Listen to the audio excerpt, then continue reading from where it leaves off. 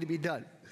All right, so with the things that we know that are going on and things like that, Pastor Jeff gave us a little bit of information last week about Stuart and Chantel Winograd, who are involved with Reach Initiative in Israel. They are missionaries who are there that we've supported for years and years and years. We've had the ability to have them right here at our own pulpit. Rabbi Stuart has spoken here several times. They were part of the beginnings of CareNet Pregnancy Center here as well. But just checking last night to just see where they're at.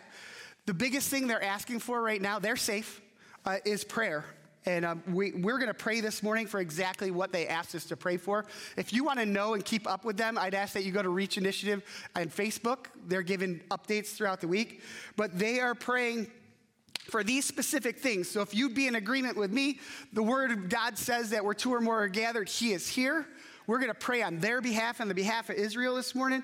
So specifically, I'm going to go through these things. I'll read them as they wrote them, and then we'll pray at the end of that. It said, please pray for the situation not to deteriorate further, and that a cease would take place from the attacks of Hamas, and with Hezbollah signaling the support, the threat magnifies. The terror group Hezbollah in the North Israel and Lebanon is demonstrating more aggression. Pray they back off and cease. Please pray for wisdom and strength of the Israeli leaders who are facing looming critical decisions. Please pray for the comfort of families mourning lost ones and speedy recovery for those who are injured. Please pray for a shield of divine protection around the Israelis held captive in Gaza. And amidst the chaos, this one's unbelievable, and this is the way our hearts should be. Amidst the chaos, a prayer for the hearts of the Israelis, the Palestinians, the Arabs, an unlike turn to Yeshua, or Josiah, which is Jesus, the Messiah, and that they would see an eternal beacon of hope. Embrace the peace of Jesus' promises, and that every heart would get through this storm. So we're all just going to pray in agreement with this morning. Dear Lord, we just thank you, Lord. Your word says where two or more are gathered, you are here, Lord. We thank you right now, Lord, that you control all things, Lord. And we know right now, Lord, that your word says that no weapon formed against us will prosper. We ask that that be over top of Israel right now, Lord. We ask that you do be with the leaders who have to make tough decisions, Lord. We ask you support the families and people who have lost ones and injured, Lord. Lord, we ask that your Holy Spirit and presence just come along, Lord, and have things stop. Your word says that you are the Prince of Peace, Lord, and that you can wipe away darkness, Lord. And we ask right now, Lord, that you just be in that area, Lord, that you comfort those who need comfort, that you provide strength to those who need strength, Lord, and that above all this, whatever the circumstances look like, that we understand and realize that you have the victory, and we'll be able to give you all the praise and honor and glory in Jesus' name. And everybody said, amen. Well, that being said, obviously we know there's a lot going on throughout the world. We get to come to this very safe place and hear God's word. So please, what I'm saying, don't take things for granted, because you never know when things can change rather quickly. Most of you know by now that my profession is I'm a physical education teacher at Holland Patton, and I'm blessed to work with teenagers all day long. But often when I start my classes, I start with a question, right? If we ask a question, it automatically starts engagement. So I'm going to ask you a question here this morning, right? What have you seen God doing at work lately? What have you seen? Hopefully we've seen a lot, all right? But how many of us would agree it's very easy to see a very little? It's very easy not to see any bright spots in our life when we're flooded with everything that's going on, right? We see war at the highest level it's been at in most of our lives, right? We see murder or read about a murder minute by minute now, not even daily, right? Crime is at a new high all over our country. The world is trying to define things as they may be it rather than go off of what God's truth really is, all right? So it's very easy to look at our world and not see God at work, right? But it's a choice. We have to choose if we see God at work or not. So let me just give you a little bit of my life and where I just count up some of the things that I see. The other day, I got to hug a miracle. All right, I had a friend I had a friend at the beginning of this summer, a family friend, who I got a call from somebody and said, you need to pray. This person's got cancer, stage 4. Found out, not stage 1, not stage 2, found out stage 4. But the other day, when I saw her, I said, hey, what's up? She goes, I'm cured.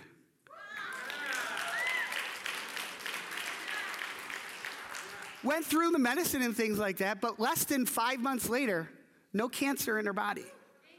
Take the opportunity to hug a miracle when we get to hug a miracle, right? Because they're out there. The other day at my school, coolest thing happened. We had an assembly, right? Every kid in the school got to come to the auditorium, something like this, but we fill it up. Like we fill every seat, right? They're all sitting there. And we had this guy, Reggie Dobbs, speak to us. Now, I don't know if you guys know who Reggie is. I've known Reggie for 20 years, or at least known who he is, because I met him at Kingdom Bound 20 years ago, all right? Reggie is a pastor from Dallas, Texas. He's a pastor who is LeBron James' pastor, and the Dallas Cowboys' pastor, and all these professional teams, but Reggie got to speak to our students. He shared the Word of God indirectly, but shared the Word of God directly to all 410 kids who sat in that auditorium. That's a miracle, because my principal didn't even know he was a pastor. I went up to my principal after, and I'm like, you know who this guy is? He's like, no, got no idea. He just spoke to 17 schools in 4 days in this area. Thousands of students got to hear the gospel. I'm like, he's a pastor. And they were like, oh. It's a miracle, all right? We've got to look for these things because God's working, right? He may be working directly, he may be working indirectly, but he's not missing an opportunity. And the last one I'll share with you is on September 27th. Do you know what that day is? It's a special day in our nation, but not many people know about it. It's a day called See You at the Pole, where teenagers throughout the country have the opportunity to meet at their flagpoles at their schools and pray. Well, one of my students came to me and said, hey, Mr. Roberts, we're going to be meeting at the flagpole. Can you come? So I can't initiate this, but I can sure partake. So this girl, who her dad is a pastor out in Holland Patton, she got a bunch of her friends, myself as the only teacher who was there, 4 of her friends, and our school safety officer prayed that morning for our administration, for our schools, for our students, for safety and stuff like that. Things happen if we look for them, right? Don't discount what God's doing, because we prayed for every kid in the school. These kids know to go through their hallways and pray for their students. God's at work. Don't miss it. The world wants us to see all this junk, and all that junk can easily distract us from actually what God is doing. All right, so as we realize this, we're going to jump into the Word today, but before you do, it's very important that we pray. So, dear Lord, I just thank you, Lord. I thank you that you have chosen me today to be your mouthpiece, Lord. I ask that your Holy Spirit run through me, Lord, that I deliver the Word that you've put inside my heart, Lord, and most importantly, that lives are changed and glory is brought into you. And we'll be sure to give you all the praise, honor, and glory in Jesus' name. And everybody said, Amen. So when we go through these things, we have to realize that God is doing great works. When we go to the Bible, God's done great works all the way through it, right? But we're going to go through a progression today of how God did things. All right, when we go back to the book of Genesis, really what takes place in the book of Genesis? Creation, right? And when we talk about creation, how did God do it? He spoke it, right? He spoke it. When we look, he said, let there be light, which created light and day, right? Let there be light. And it happened, right? We go into that. God said, let there be a space between the waters to separate the waters and the heavens of the earth, which God created sky and heavens. He said it. He spoke it. Then he goes on to say, let the waters beneath the sky flow together into one place so dry ground may appear. And that's what happened. God called that land and sea. He spoke it. He didn't whip up some potion or anything. He said it, and it was done. How many things in the Bible has he said that we've seen done, right? He can speak anything to place, which is absolutely amazing. All right, then we go on to the thing is, he created the sun and the moon and the stars, and he spoke them into place just with his word. We just take a minute and just think about how powerful that is. And how hard do we work to do the simplest things? We put all this energy and effort and all this into it when God spoke it. And as we get through this message, you're going to see why this is important. My point is, God spoke the formations of the world into existence just with words. We've all heard that our words are extremely powerful. They have the ability to kill things, and they have the ability to bring life to things. The choice is, what do we do with it? But when we look at other places in the Bible where God has done work, we're reminded of the story of Daniel in the lion's den, right? I'm going to give you a quick paraphrase. This is like how my mind works, right? Which is much different than your guys's, just because it's always going, right? So King Darius, right, signs a decree that no one is supposed to pray to anybody besides himself for 30 days, right? However, Daniel continued to honor his God. He goes up in his room, the window's open, everybody can see him, and he says, you know what? I'm not going to pray to King Darius. I've got a God who supplies for all my needs. I'm going to pray the way I've always done, the way I've always been, and whatever happens, happens, because my God is my strength, and he's going to take care of me.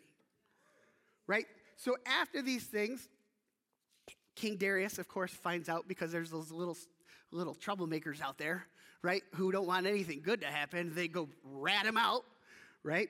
So they go to King Darius and they said, Daniel, he's been praying 3 times a day out his window, not to you, but to his God. So this infuriated King Darius, right? And he said, Daniel, come to me. And we're going to pick it up at Daniel 6 here, where he says, Daniel, servant of the living God, has your God, whom serve you, continually provided for you? And I jumped ahead a little bit. But once Daniel got to King Darius said, you have the opportunity to bow before me. And he said, not doing it. So he said, I'm going to throw you in the lion's den. And he throws him in there, and they cap it, and they put guards outside it, and then they wait all night long. Now, has anybody been to a zoo before? Yes. Right? You go to the zoo. Has anybody ever seen anybody feed the lions at the zoo? Right? If you get the opportunity, it's pretty cool, right? But I'm going to tell you that if you put a piece of meat out there, the lions aren't waiting on it. They're going to go and they're going to devour it, right? So as they throw Daniel into this lion's den, you would think that the lions would devour him. And as we pick up here, we see that, and when he came to the den, he cried out with the lamenting voice to Daniel. The king spoke, saying, Daniel, servant of the living God, has your God, whom you serve continually, been able to deliver you from the lions? Then Daniel said to the king, O king, live forever. My God sent an angel to shut the mouths of the lions so that they have not hurt me, because I was found innocent before him. And also, O king, I have done no wrong before you. So point in taken here, right? We've seen that God's spoken things into existence. Now we're seeing that he can send things to help us, right? So now in this instance, he sent an angel. But on top of that, we got to remember that God shows up too. He can speak it, he can send somebody, or he can show up. Which this takes us to Daniel's friends, Shadrach, Meshach, and Abednego, in Daniel 3, and the story of the fiery furnace, right? Most of us know this story, but if not, little paraphrase here. Long story made short, right? There's Shadrach, Meshach, and Abednego. They're Daniel's like right-hand men, if you really don't know that. They're like his like field generals, so to speak. And King Nebuchadnezzar, this is a different king, had a golden statue made to worship. I think Frank talked about that in Idols a couple weeks ago, right? We can worship anything. It could be our music. It could be our cars. It could be our families. King Nebuchadnezzar, he decided that he was going to make an idol in a golden statue that all the people were supposed to worship. The people were warned and threatened that if they did not bow to the statue when they heard the sounds of the musical instruments, they would be thrown into the fiery furnace. The king got wind that, again, through those little critters, right? Those little friends of ours. Hey, Shadrach, Meshach, and Abednego, they're not worshiping the idol. So Nebuchadnezzar, again, gets infuriated, and he calls them. And this is where we pick up in Daniel 3. It says, this is King Nebuchadnezzar speaking. It says, I will give you one more chance to bow down and worship the statue I have made when you hear the sound of the musical instruments. But if you refuse, you'll be thrown immediately into the blazing furnace. And then what God will be able to rescue you from my power. Shadrach, Meshach, and Abednego replied, Oh, Nebuchadnezzar, we do not need to defend ourselves. Can we all learn something there? Can we all learn something there? How often do we defend ourselves? We've got a God who's already got the victory. We don't need to defend ourselves. He's already done it, right? He says, we do not need to defend ourselves before you. If we are thrown into the blazing furnace, the God whom we serve is able to save us.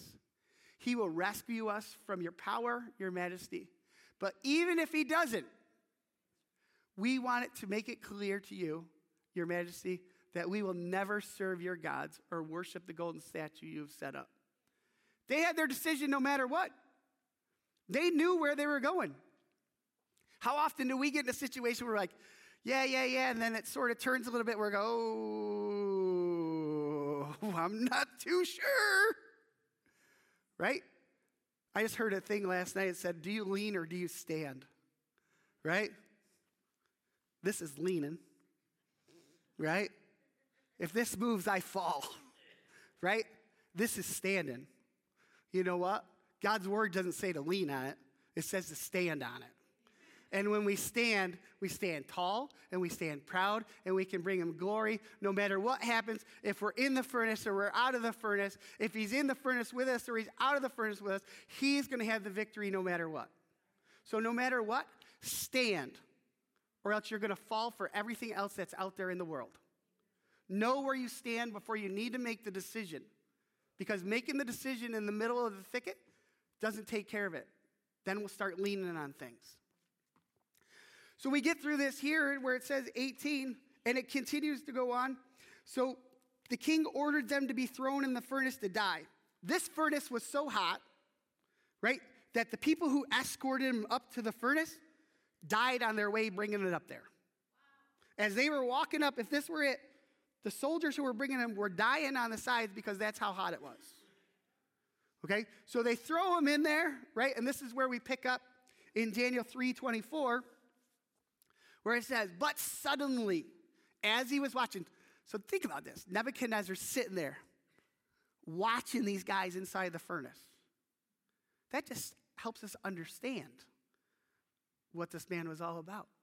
He jumped up to amazement and exclaimed to his advisors, didn't we throw 3 men into the furnace? Yes, they said, we indeed, your majesty. Well, look, Nebuchadnezzar shouted, I see 4. Unbound, right? Because when they walked up there, they were all bound up, shackled and everything, tied up. I see 4 unbound walking around in the fire. And they aren't even hurt by the flames. And the 4th looks like a god. Right? God shows up when we call for him. He's there. He speaks it. He sends. And he shows up. Now, it is unclear how God manifested himself in this. All right, there's many different, if you look at different scholars and stuff, many different beliefs on how he did. But if you look in the Bible, God manifests himself several different ways, right? Burning bush, right? He manifests himself there. He came as the light on top of the mountain, right? So he has got the, so what this says in the 4th looks like a god, nobody's 100% sure who it is. And if you want to really look at, there's a lot of different ideas out there of actually who it was. Some say it was Jesus. Some say it was God. Some say it was an angel. Guess what? They're all God. He showed up. That's all we need to know. We don't need to get into the thicket of it. God showed up, plain and simple, period. We make it too difficult. We want to know how and why and what. Make it simple. He showed up. All right? So we know God spoke, he sent, he showed up when work needed to be done. What a great, faithful God that we serve. God spoke, or he speaks to us today. He sent back then, and he sends people to us now. And if you don't believe that, then what you're seeing right here in this building, you don't believe either. Because God sent a man to tell Pastor Jeff to look at this building. This building when it was in shambles. When it was all run down and the roof was caving in and there's water everywhere. God sent a man, a member of this church, who everybody could have easily discounted. He said, hey, go look at this building. And now you guys are living in it. Don't discount people. Don't discount how God sends you. All right? Give it a faithful evaluation. Ask God if you're supposed to receive from it or not. And God shows up in our time of need. Because why? He's always present. He always knows what's going on. So over 2 years ago, I had the opportunity. I like to go to Christian concerts. I like to take my kids to Christian concerts. So we had the opportunity to see TobyMac again. All right, I say that because we've been a couple times because God's blessed us. But this is a show that I would always take my kids to because of the way that he is on stage. He's real. He gives testimony. He shares the gospel through his music. All right, TobyMac is a Christian artist who's been singing for over 20 years. All right, he's won several Grammys. If you listen to K-Love or you listen to Air One, he's on there all the time. All right, but this night was shortly after his son died. His son died of a drug overdose. His son was an up-and-coming artist, right along with his dad. He was a Christian rapper. He was going to be successful, and he made a bad choice. But on this night where we were at TobyMac's concert, he was sharing the testimony of how God helped him get through this.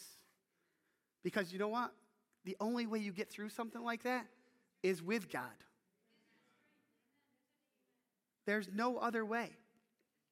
And he was talking about how he was going through the scriptures, and he got to Psalms 98, which we're going to start to talk about today. And the scripture says that God rolled his sleeves up. And TobyMac actually wrote a song about this. You can listen to it if you want to. It's called Help Is on the Way. All right? So today we're going to talk about two different scriptures that talk about God rolling his sleeves up. They're going to come from Isaiah 52 and Psalms 98, 1 and 2. Both are a proof and a promise that God's still at work today. Both of these scriptures speak about rolling the sleeves up, doing work. I don't know about you, but I'm a roll your sleeves up type of guy. Okay? It's hard for me to sit around and talk about work. I'm a guy who wants to roll my sleeves up and do the work. Okay? So that's what God does. And as we go through this today, we're going to get a better idea. Most of you know, my mom informed me this morning because Facebook is great, right? She said, I had a memory pop up. I said, what? She goes, you spoke in church 6 years ago. I'm like, great, thank you, Mom. But 6 years ago, you know what? 6 years ago when I was up here, I had my sleeves rolled up. 6 years later, I still got my sleeves rolled up. You want to know why? Because when we get up here, it's time to do work. We can't get up here and waste time.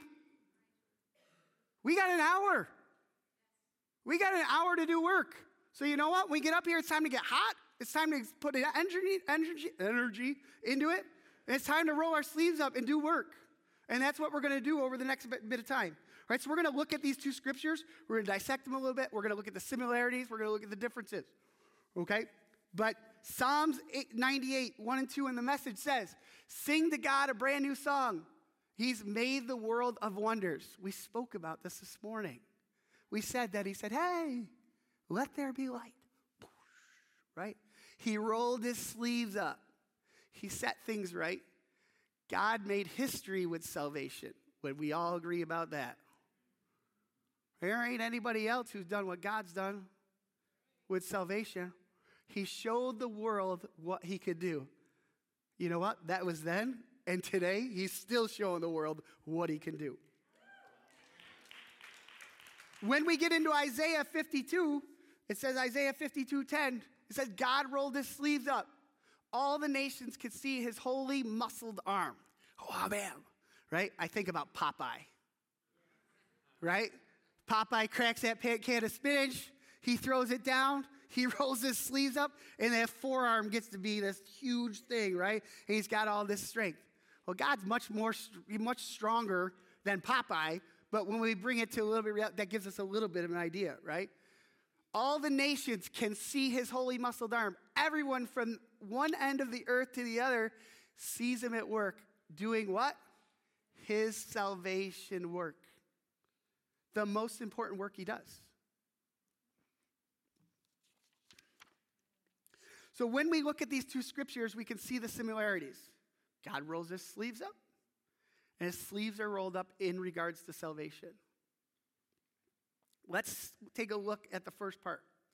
God rolled his sleeves up. So what's it mean? When you study this out and you look at it, all right, it says, when taking time to do this, we find out the significance of God bearing his arm. When he rolls his sleeves up, it's in preparation for action, for battle. If he spoke the word and he sent messengers and he showed up, now he's rolling his sleeves up for battle. How important is this? Right? How important is it that he's getting ready for battle? And what this is the ancient soldiers, if it be the Oriental soldiers or whatever, they had these long robes on, right? And when they went to swing their sword, the robe would get all in the way. So it would inhibit them. It wouldn't give them freedom of motion. So they would roll their sleeves up before battle so that when they had to swing, they could get everything they could get out of it. Right? This is showing that God's not going to be tied up. He wants you. He wants to be able to do whatever he can do for you. He doesn't want anything to impede that. So he's going to roll his sleeves up for us. It gives us freedom of motion to swing those swords. But why does he roll his sleeves up is the important part. He does it for the work of salvation. God rolls his sleeves up for each and every one of us. Each and every one of us here, those at home, he's rolled his sleeves up for. It blows my mind. It blows my mind. Because at some point in our lives, we didn't know who Christ was. We had no idea. Many of us can walk through and be like, hey, I can remember we've got our pre-Christ days and our post-Christ days. And some of us got our days where we got Christ and we ain't nothing else going on because we were in the wrong place.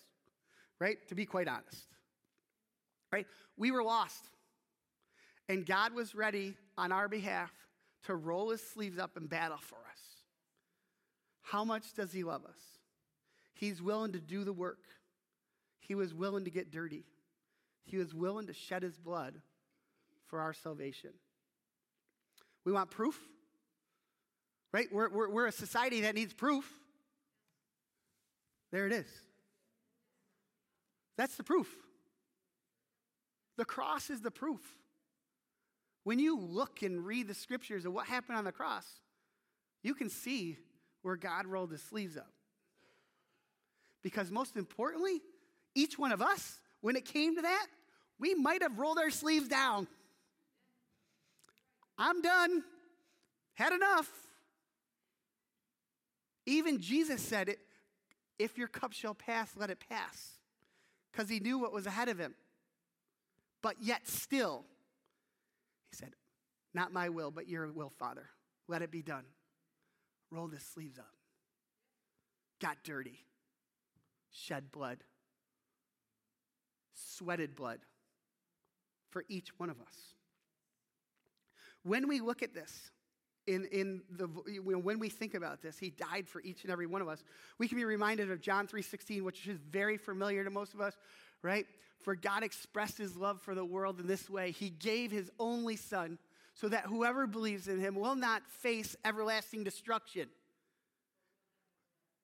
but will have everlasting life. Now, we hear this in New King James and stuff, right? I love this. Everlasting destruction. If you don't have God in your life, you've got everlasting destruction. Now, if we go through an hour of everlasting destruction, that's enough for us. Right? When things turn ugly really, really quickly, that's enough for us. But this says if we don't know God, everlasting destruction. We've seen buildings in Israel that are under destruction right now. Everlasting destruction means it keeps going and going and going and going and going and going. But God doesn't have that desire for us. Why? He rolled his sleeves up. Hopefully the work that Jesus did on the cross for us has not faded away in our brains. But what we need to do is be reminded each day that God is still rolling his sleeves up to do work for us and for others. We want proof? Think about this, because we're a place that needs proof. How many of us know somebody who doesn't know Christ? God's still rolling his sleeves up. He's still battling for him. He still wants them. He didn't give up on them. That person could be a family member. It could be a colleague. It could be your hairdresser. It could be my students. It could be the person who annoys you the most. It could be your next door neighbor, because you know what we do? We just drive in our garages now, put the door down. We don't talk to anybody. God's rolling his sleeves up for them because they're important. God battles each day for the lost. There are several times in Scripture where God's referred to as the Good Shepherd. John 10:11 says this, I am the Good Shepherd. The Good Shepherd puts his sheep before himself and sacrifices himself if necessary. And then going down to Psalms 95, come kneel before the Lord our Maker, for he is our God. We are his sheep and he is our shepherd. Oh, that you would hear him calling you today and come to him. That's his desire, right? That's the desire that he has for us. But what we learned is that the Good Shepherd had a job, right? When you look at the job description of a shepherd, they had work to do, right? And there's 3 key qualities that are included in this life of a good shepherd, right? One is to lead and guide. His job were to get the sheep from one place to another, right? If they took the wrong path, he had a chance of losing one, right? If he didn't get them to green grass, they didn't eat. If he didn't get them to a creek or a river, they go dehydrated and they could possibly die. How many people can relate? That's what the Good Shepherd does for us. He gives us what we need. He leads us and he guides us. All right? The Good Shepherd he also nurtures, right? Number 2, he nurtures his sheep. He cares for their needs. He takes care of the injured.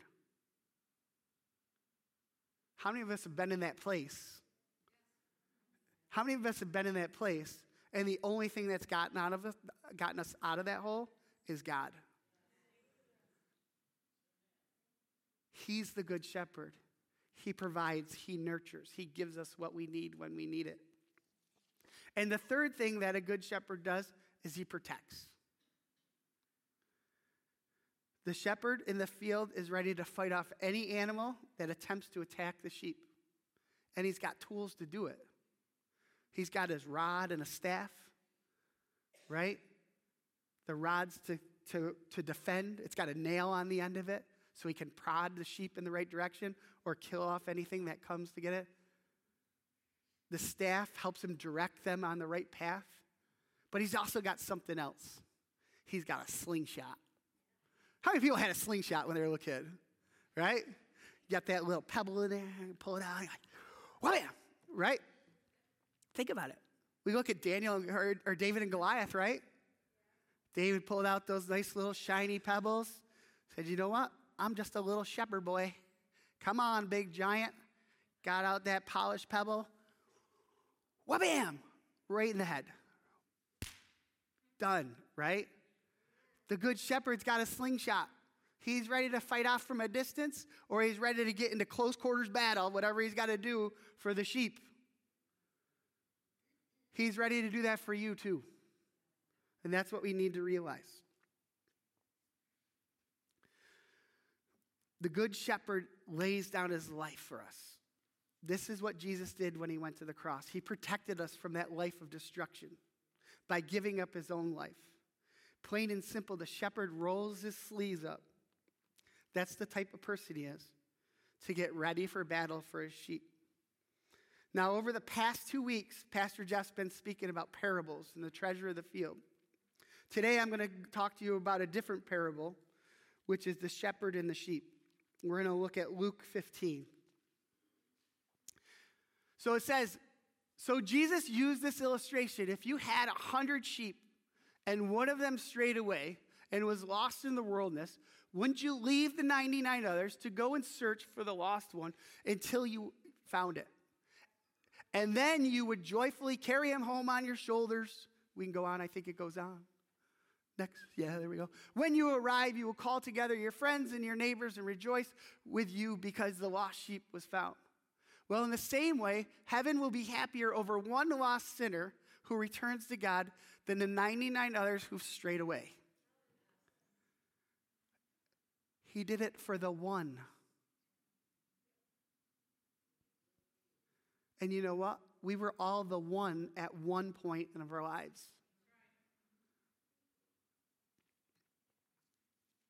Our shepherd goes after the one.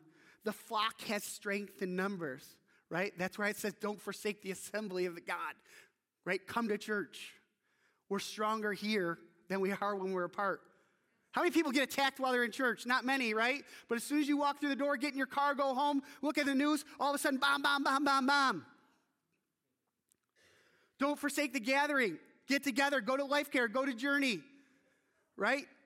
Don't stay away from people. Get to people. I don't like people. I don't know why God has me do this.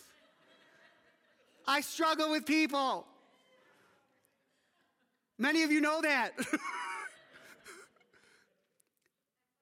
But I know that if I'm not with people, I'm not doing what God's got for me to do. And it's a challenge every single day.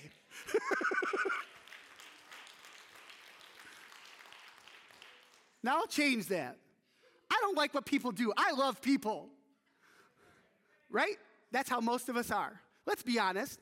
That's how most of us are. We all love people, but we don't like what some people do. But do people not like what we do? We're getting real, right? There's no reason to come in and make this all pretty. It's the truth, and the truth will set us free, right? We got to remember that.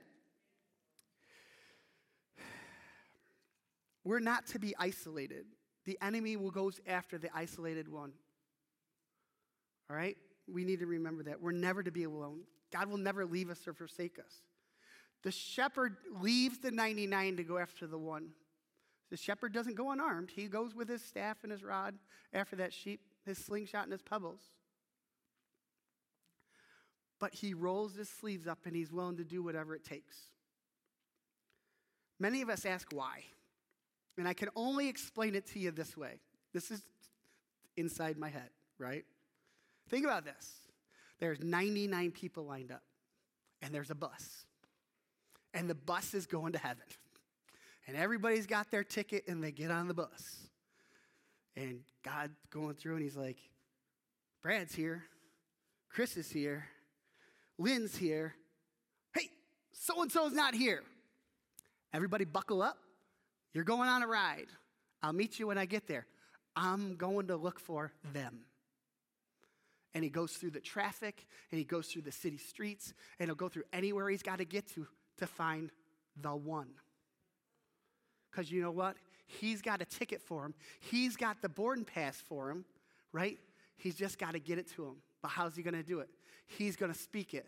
He's going to send one of you and he's going to show up through you to do his work once you've agreed to roll up your sleeves and help him. We've got the ability. He's shown us the formula. We've got to make it work. So when that person doesn't get on the bus, he's got the ticket, he's got the boarding pass, he's going to look for him. He's not going to let them miss out. They've got a choice to make. And often it comes to how people tell them about it. You're going to go to hell if you don't know Jesus. Where are we going with that one, folks? Being real, right? Sometimes we're our own worst enemies. We are. Being real. That's not the way to do it. There's only one thing. There's only going to get one thing that gets the lost sheep. Doesn't matter if the lost sheep's got green hair. Doesn't matter if they got tattoos. Doesn't matter if they're worth $1 million. Doesn't matter if they're worth $5 million. There's only one thing that's going to get them to heaven. It's love. And God is love. That's it. We make it so hard. We make it so hard. But all we've got to do is love people into the kingdom. That's it. Love. But it's hard to love people. It's really hard to love people. But you know what? We got to roll our sleeves up. We got to put some energy in it. We got to be willing to get tired. We got to be willing to get dirty and love people.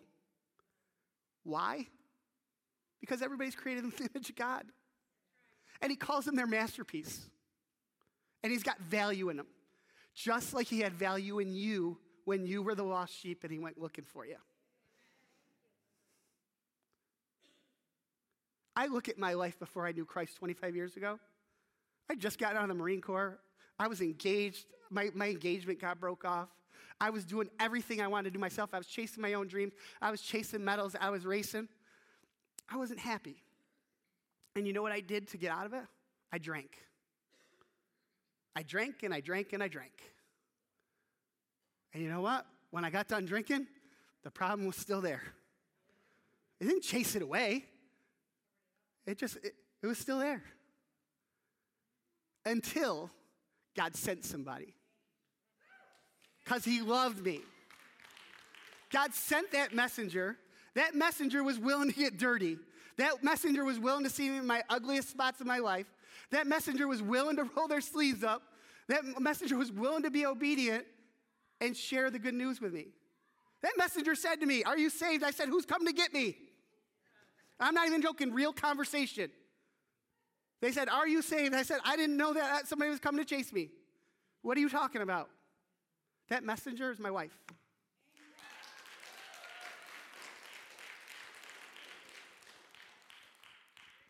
My wife is awesome.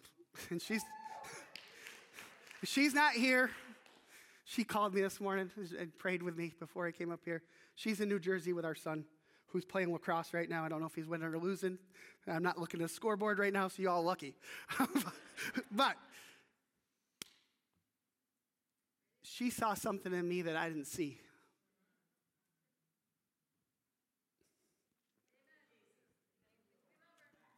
And I don't know where I'd be today without her. And her obedience to God in sharing the good news with me and trusting that God was going to do his work, because she didn't force it on me, I'll tell you that. She said this: "I'm saved. I'm going to heaven. I only date Christians. If that's not you, see you later." And I didn't go, "Where do I sign up?" It took me a year. It took me a full year to figure it out. To know what she had, I wanted. Because she was different. And I wanted the different that was in her and me. So she just waited out. We talked and we chatted. I lived in California. She lived in New York. I came home. We still started going to church with Kathy back there. We went to the Book of James Bible study. I remember it like it was yesterday. Changed my life. But he sent a person, he sent a messenger. They were obedient, and they allowed us. He allowed me to get to where I am today because he saw much more in me than I ever did. Because I didn't have the boarding pass. He had it, but he wanted to get it in my hands. We need to remember that we all have this ability to be on the bus or help people get to the bus. It's not our responsibility to put people on the bus. Do we understand that? It's not our responsibility to put people on the bus. It's our responsibility to show them the boarding pass, tell them where they can go in a loving way, and then let God do the work. But many of us are like, let's go! And we scare the snot out of them, and they don't want nothing to do with us because they think we're crazy. For real. They think we're crazy. But when you share a testimony with them, if you share a trial with them, if you show them God's faithfulness through your testimony and shower them with love no matter what they're doing, no matter how bad they treat you, no matter what names they call you, that's what can put the boarding pass in their hands. That's what can get them to heaven. But you got to roll your sleeves up. You got to be willing to get a little dirty. You got to be willing to expend a little bit of energy. You got to be willing to expend a little bit of time. But somebody did it for you. I say it this way. If God's my best friend, then why aren't I telling people about him? Because when I got a new phone, I can tell people about it. If I get a new car, I can tell people about it. If I got all these things, I can tell them about it. But if God's my best friend and he's the best thing I have, I'm going to keep them all to myself. Miss Lynn would say that's selfish. And she's 100% right. Right?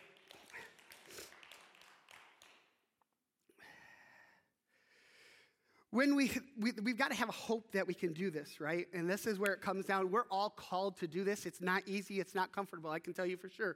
All right, but we're all called to do this. And that brings us to Matthew 26. Matthew 26 says, he told his disciples, I have given you all authority in heaven and earth.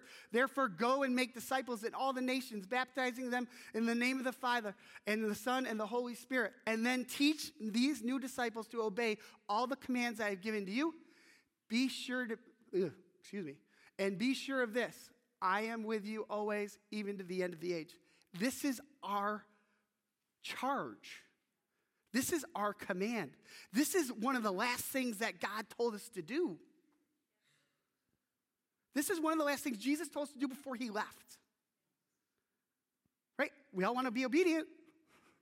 But I can be obedient in this, and I can be obedient in this, I can be obedient, but this one's tough. Because you want to know why? We're dealing with people. And people are not easy to deal with. Gosh darn it. But I was one of those people. And you were one of those people. And God believed in us. And somebody was obedient to come share with us. So who are we to judge? Who are we to say that that person is not good enough? Right?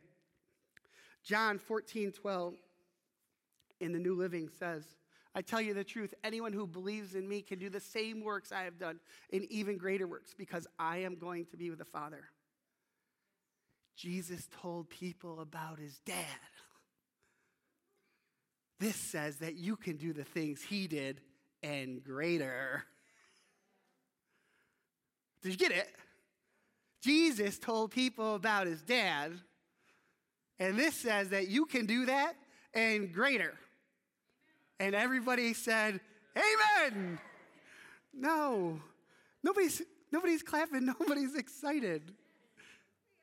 This is no, don't give me no false stuff. It ain't real. I don't want it.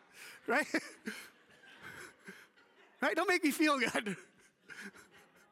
That's not what it's about. This is tough. This is tough.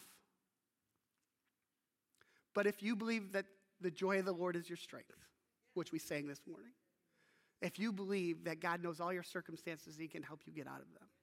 If you can believe that by Jesus hanging on the cross that you can have salvation, then you can't discount this, because it says in Philippians 4:13 that you can do all things, right? It didn't say some things. It didn't say you can do all things but John 4:12. It didn't say that. It said you can do all things through who? Me, right? Through Christ who strengthens me. So we can't pick and choose what we want to do out of the Bible.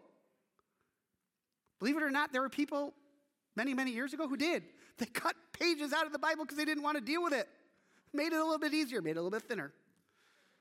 It was a little too heavy, a little too heavy to carry around.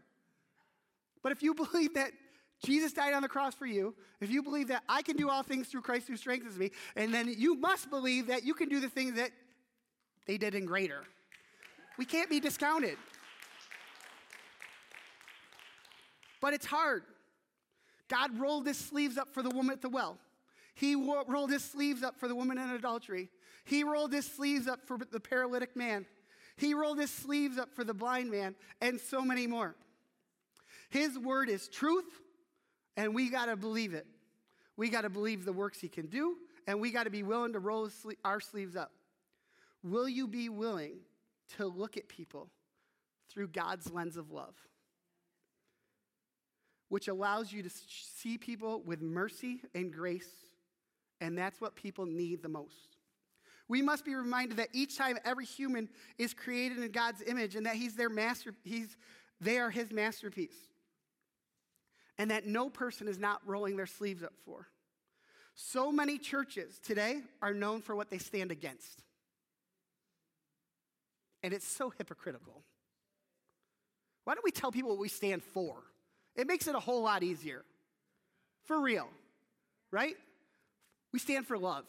We stand for mercy. We stand for grace. We stand for compassion. That's what's going to win somebody to Christ. Then, once they get God's love inside of them, then we can talk about the other things. Because guess what? All of us have other things, even today. And God's still working on us, because it says that we're a work in progress. It says we're not finished. I'm not what I was when I was born. I'm not what I was when I was saved. I'm not what I am today. And 10 years from now, I'm not what I'm going to be today. We're a work in progress. We keep going through it. But we must shower people with the good news. Let them know God's love. The Bible says that all have fallen short and sinned. So why do we expect people to live perfect Christian lives when they're not even a Christian? Right? We get ticked off because somebody's swearing or they're drinking or doing whatever, acting like a knucklehead. But if they don't know the love of Christ, guess what? They don't know any better. But we're like, and you know what God's doing? He's going, all right, it's time to go to work. How different is that? Right? It's time to go to work. He looks at it as an opportunity, not something that's going to stop us. But we look like, oh, that's too much. We go the other way. Look at people through God's lens of love. Look at them as they're all a child of God, that they're not a bother. And I really want you to do this. This is something I've been doing for the last year, okay? And it's really helped me, and I hope that it helps you. When I got a problem with somebody, I go, why do I have a problem with them? And I put it back on me. And chances are, once I sift through it, it's my problem. It's not theirs. I challenge you to do that. When you look at people and they bother you, ask, why does this bother me? And start to dissect it. Start to go through it. Don't judge them. We often put Christian expectations on the unsaved. But we were the same exact way before we were saved. The days here on earth are getting short. As we know, the Bible says Jesus is coming back for the church. The question is will you be ready? Each day we're one day closer. Each day we're one day closer Just the other day, my wife was having a conversation with my son, Drew. He's the little 10-year-old who sits up here. He's over there today. And he said, hey, Mom, this is hilarious, but it's childlike faith. He said, hey, Mom, got a question for you. If I'm in school, when Jesus comes back, will you let me get out of school? Can I go see him?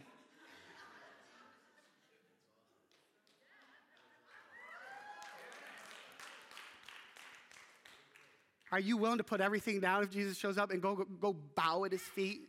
Are you willing to just sit there and just praise and worship him when he shows up? Because you know what? I'm not saying my son's perfect. He's far from, believe me. But he gets it. We make it so hard, right? It's that easy. I just want to get out of school. I just want to go see Jesus. Think about it. So innocent, so pure. But how many people may never have that opportunity if somebody doesn't shower them with love and let them see what God's got for them? Church, it's time for us to roll up our sleeves. We're going to look at Ephesians 3:20 right here. It says, now glory to be to God, for who by his mighty power at work within us is able to do far more than we would ever dare to ask or each dream or beyond our highest prayers, desires, or thoughts and hopes. May he be given the glory forever and ever through endless ages because of his master plan of salvation for the church through Jesus Christ. We have this ability. When you think it's not possible, it's possible. This gives us that hope. God is with us, and we have the privilege to do his work. Here we are his earthly hands and his feet. Whether you're a greeter, an usher, a worker at the welcome desk, serving in Res Kids or Quest, if you're part of the media team or the sound team, if you're part of the praise and worship team, if you're part of Journey to Recovery, your praise and prayer, life care, whatever that is, guess what? You're rolling your sleeves up every single day. If you're here doing maintenance on the weekdays when nobody's around, you're rolling your sleeves up every single day. If you're the guy who's out there cleaning up the rock beds on a Saturday, you're rolling your sleeves up for God every single day. Amen. But just don't do it when we give you the opportunity, right? We all want to faithfully serve, but it all doesn't need to take place right here. As soon as you walk out those doors, it all takes place as well. All right? It's comfy here. Everybody knows God. Or they're here and they want to know about God. Comfy, comfy. Out there, somebody might tell you where to put it. But if you do it in love, chances are that's not going to happen.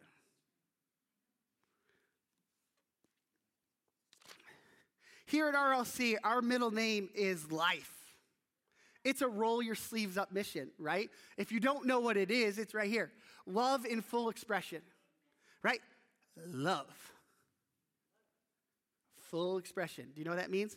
Every possible way you can think about showering love on somebody, that's what it takes.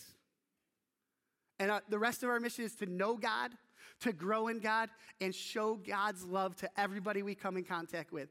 If they're the best person we know or if they're the worst person we know. Because they're created in the image of God and they are his masterpiece. Let's not make it any more difficult than that. So as we leave here today, there's some big takeaways that I'd like to go over, right? If you leave here with anything, understand this. God speaks, he sends, and he shows up. God's willing to roll his sleeves up and battle for you.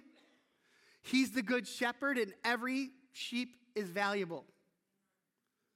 And you know what? Now it's time for us to roll our sleeves up and do his work because he's called all of us to do it. And we've seen proof through the scriptures today that that's what we're supposed to do. With heads bowed and eyes shut, if you don't know God or who he is or the God we've spoken about today, and you're willing to allow him to roll his sleeves up for you, the good shepherd searches for the lost. I ask that you raise your hand so that I can pray with you. If there's anybody in the sanctuary who wants to make Jesus Lord of their life, if there's anybody at home, we just thank you. We're all going to say this prayer together, believing that God is going to change lives through it. Said, please repeat after me. Lord, I realize I'm a sinner. Thank you for sending Jesus to die on the cross for my sins. I recognize my need for forgiveness, and I surrender myself to you today. I accept Jesus into my heart as Lord and Savior. Please show me your plan and your path. Help me become the person you want me to be. Thank you for saving me. In Jesus' name, amen.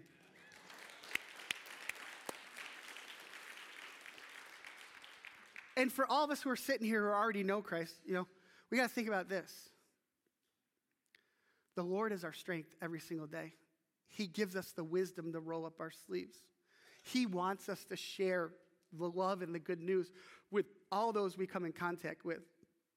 Maybe look at people through God's lens of love, knowing that you have a desire for them to spend eternity with you and in heaven, that you have the blessed plans for everybody we come in contact with, Lord, and that we can help them to see this. It's just such an important thing. If you prayed today for salvation and you're here, we just ask that you let somebody know, an usher, myself, any of the elders. If you're at home and you want to connect with us, you can go to our website, ResLife NY. Go to the contact page there. Let us know that you accepted Jesus into your life today and that your life has changed. If you want us to contact you, please give us a phone number or email address, and we will do that. And let's just stand up. We'll pray before we're dismissed here.